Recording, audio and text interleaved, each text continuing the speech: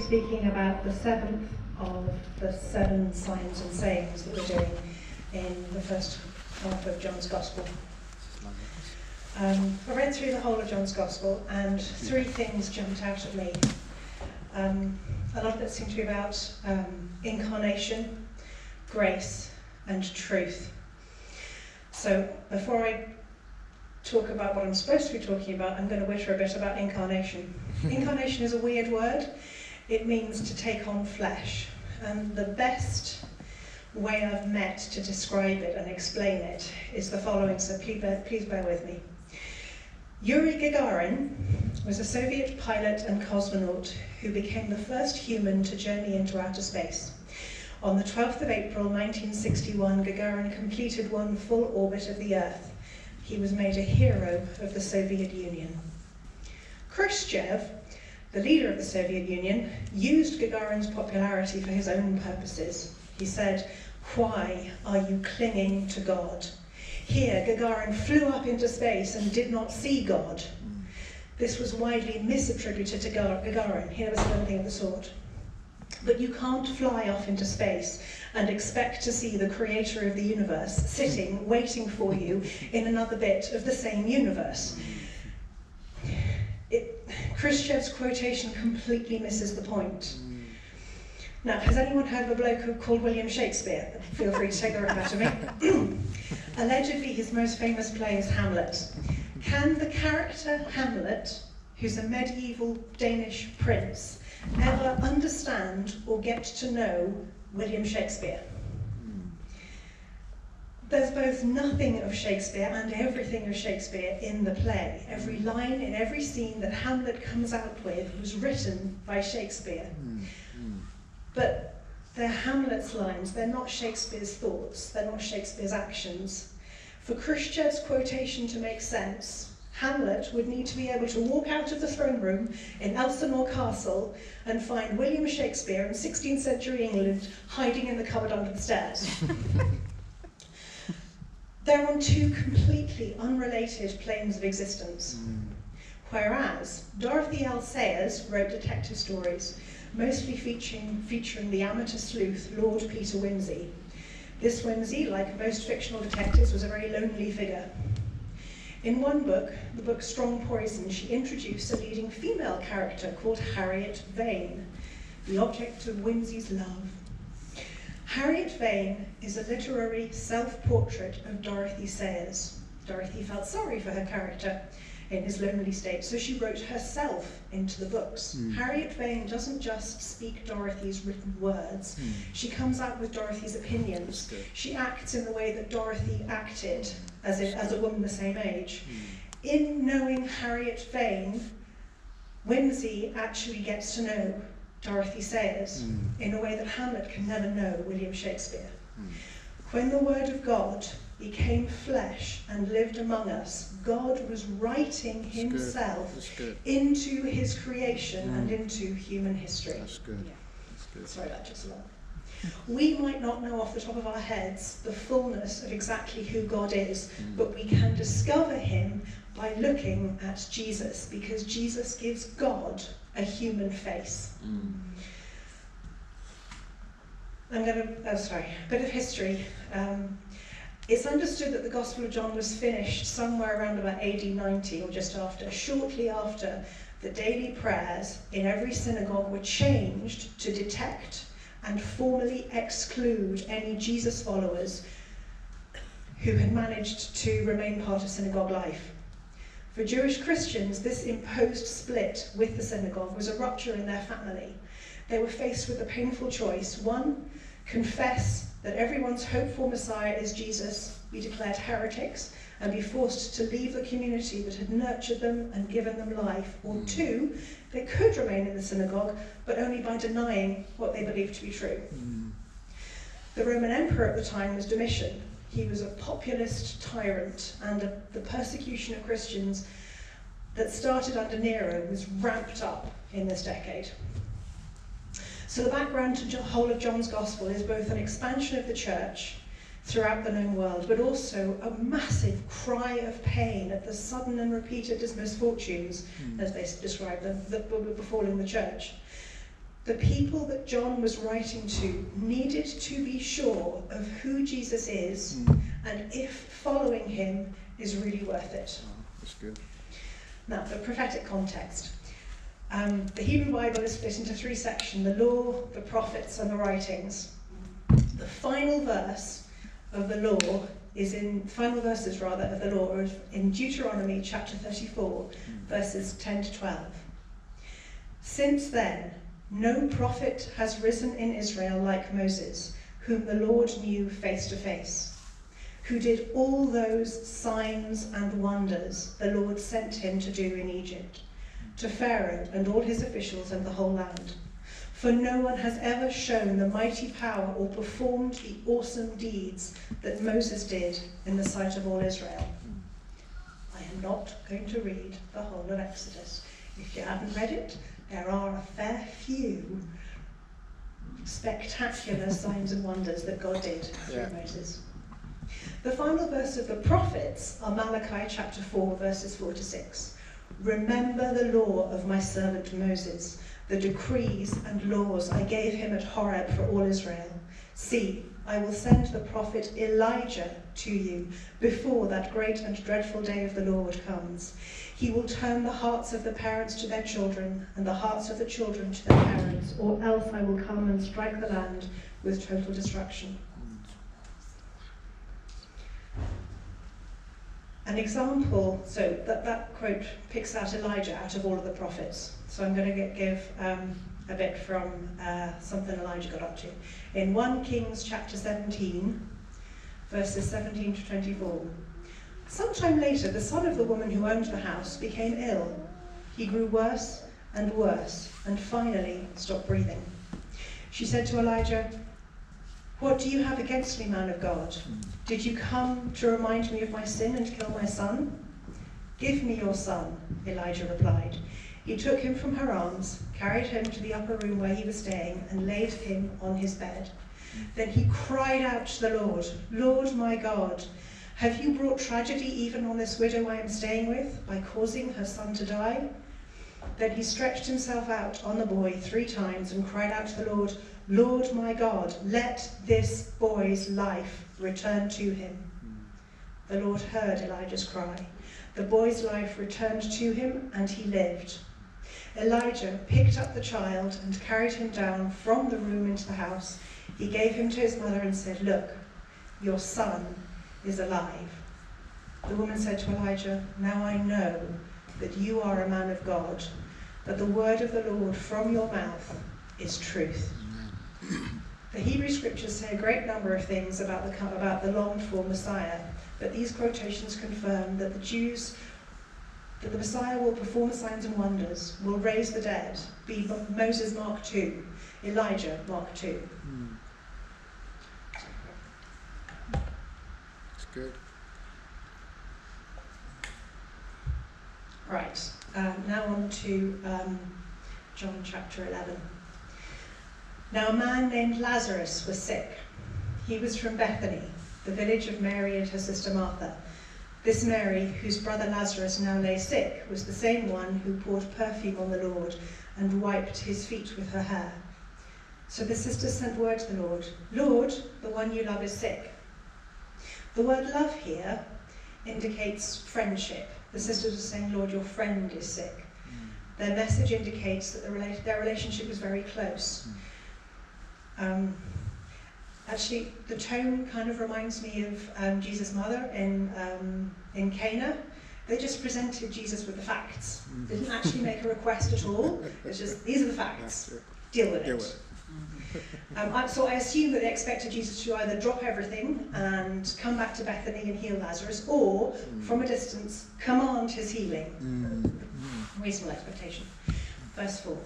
When Jesus heard this, Jesus said, "This sickness will not end in death, for it is for God's glory, so that God's Son may be glorified through it."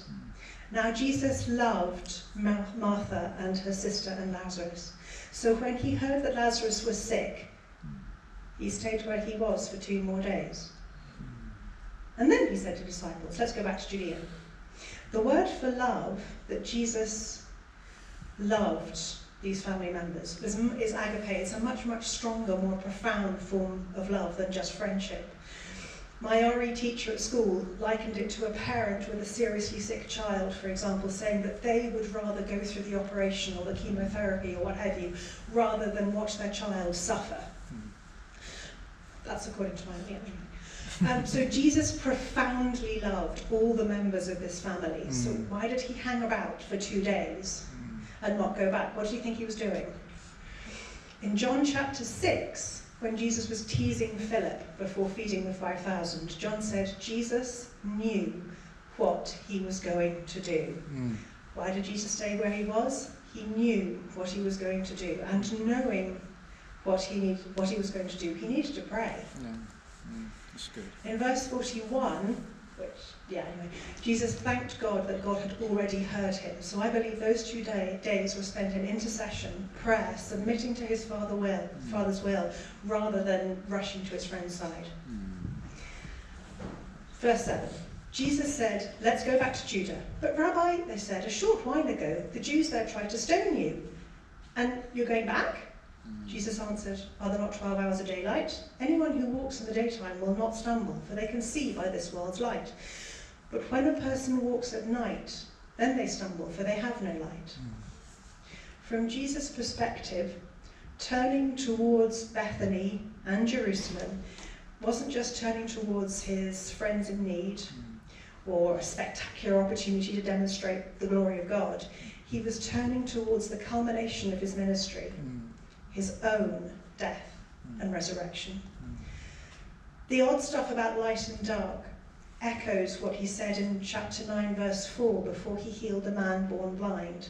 "As long as it's day, we must do the works of him who sent me. Night is coming when no one can work. While I am in the world, I am the light of the world." This is an oblique reference to his own death. But his time hadn't come yet.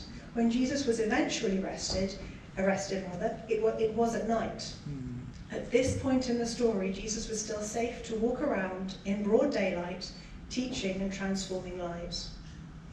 Verse 11, after he said this, he went on to tell them, "Our friend Lazarus has fallen asleep, but I'm going there to wake him up." His disciples replied, "Lord, if he sleeps, he'll get better."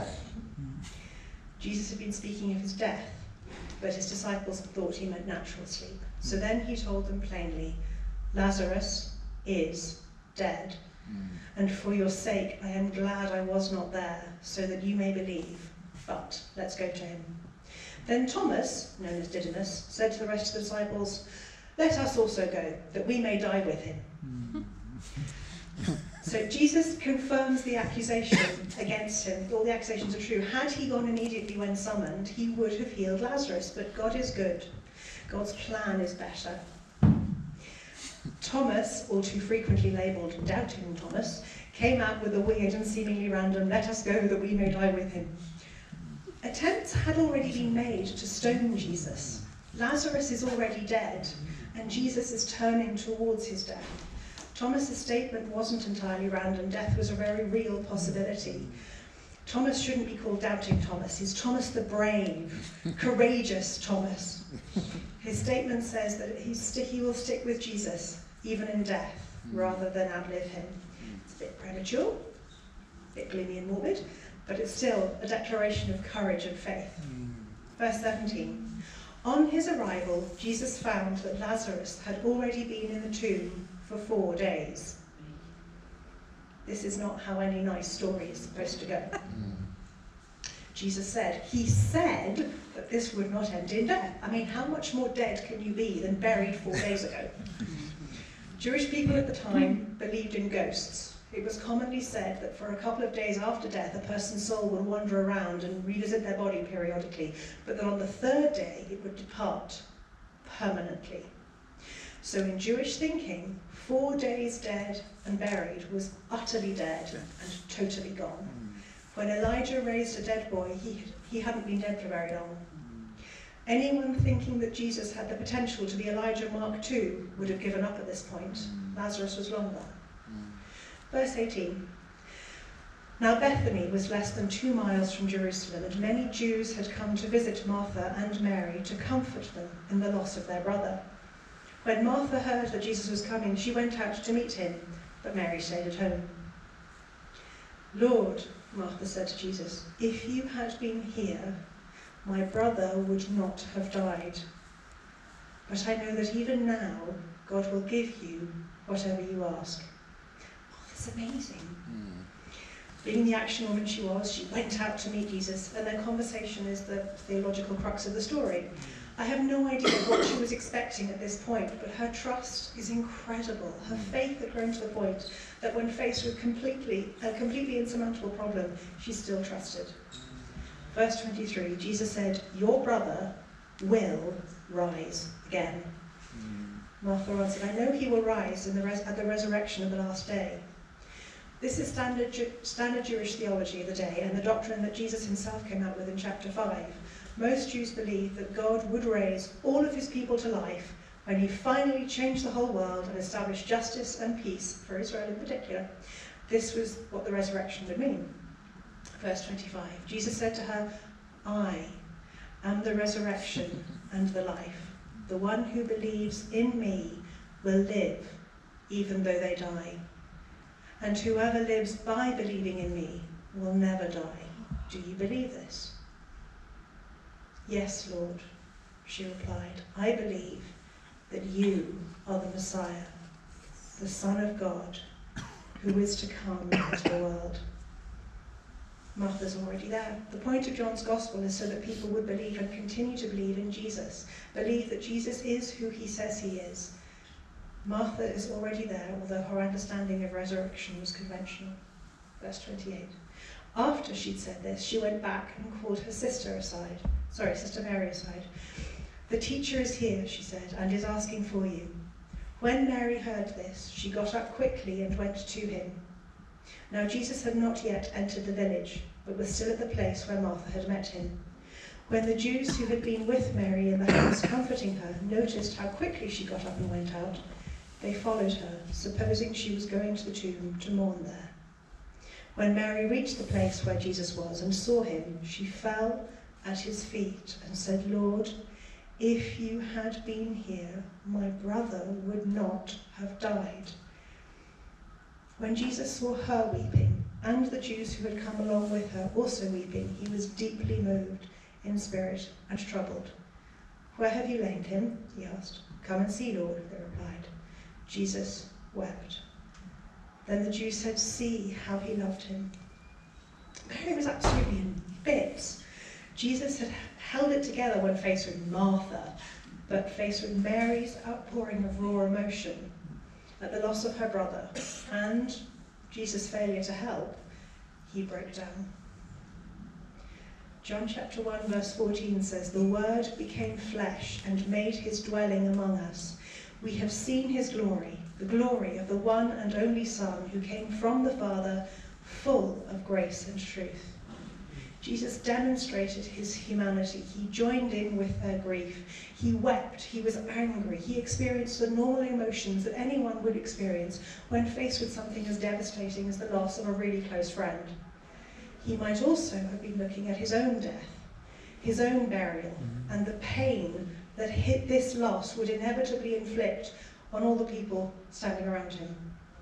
Verse 37, "But some of them said, Could not he, who opened the eyes of the blind man, have kept this man from dying?" Jesus, once more deeply moved, came to the tomb. It was a cave with a stone laid across the entrance. "Take away the stone," he said. "But Lord," said Martha, the sister of the dead man, "by this time there's a bad odour. He's been there 4 days. Then Jesus said, "Did I not tell you that if you believe, you will see the glory of the Lord?" I'm a very literal person. If you say, "I'll just be a minute," I'm the one who's counting to 60.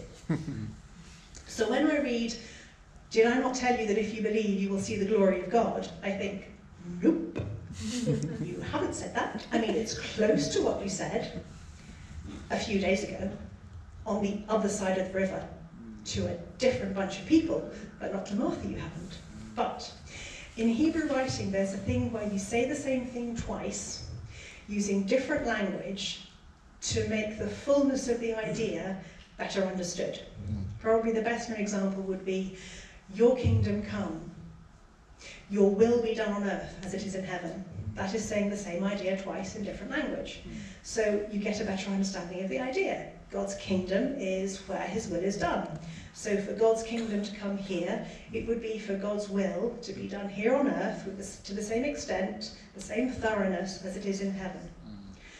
Looking at dictionary definitions of glory, one of them is something that secures praise or renown. The glory of God, then, can be anything that causes you to praise God. Any divine answer to prayer is the glory of God. Earlier, Jesus said, your brother will rise again. Now, he said, you will see the glory of God. Different words, same thing. Anyway, Martha gave the nod. Very good. Verse 41, so they took away the stone. Then Jesus looked up and said, Father, I thank you that you have heard me. I know that you always hear me, but I say this for the benefit of the people standing here, that they may believe that you sent me. When he'd said this, Jesus called out in a loud voice, Lazarus, come out! The dead man came out, his hands and feet wrapped with strips of linen and a cloth round his face. And Jesus said, take off the grave clothes and let him go. Jesus, using only the power of his voice, summoned a dead man from the grave who had been buried 4 days earlier. The entire crowd witnessed Lazarus shuffling out of his own accord and was so stunned that Jesus had to tell people to go and help him. Verse 45, therefore, many of the Jews who had come to visit Mary and had seen what Jesus did believed in him, which, let's face it, is the whole point.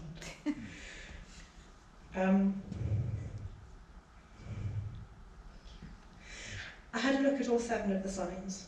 In John chapter 20, verse 30, it says, Jesus performed many other signs in the presence of his disciples, which are not recorded in this book.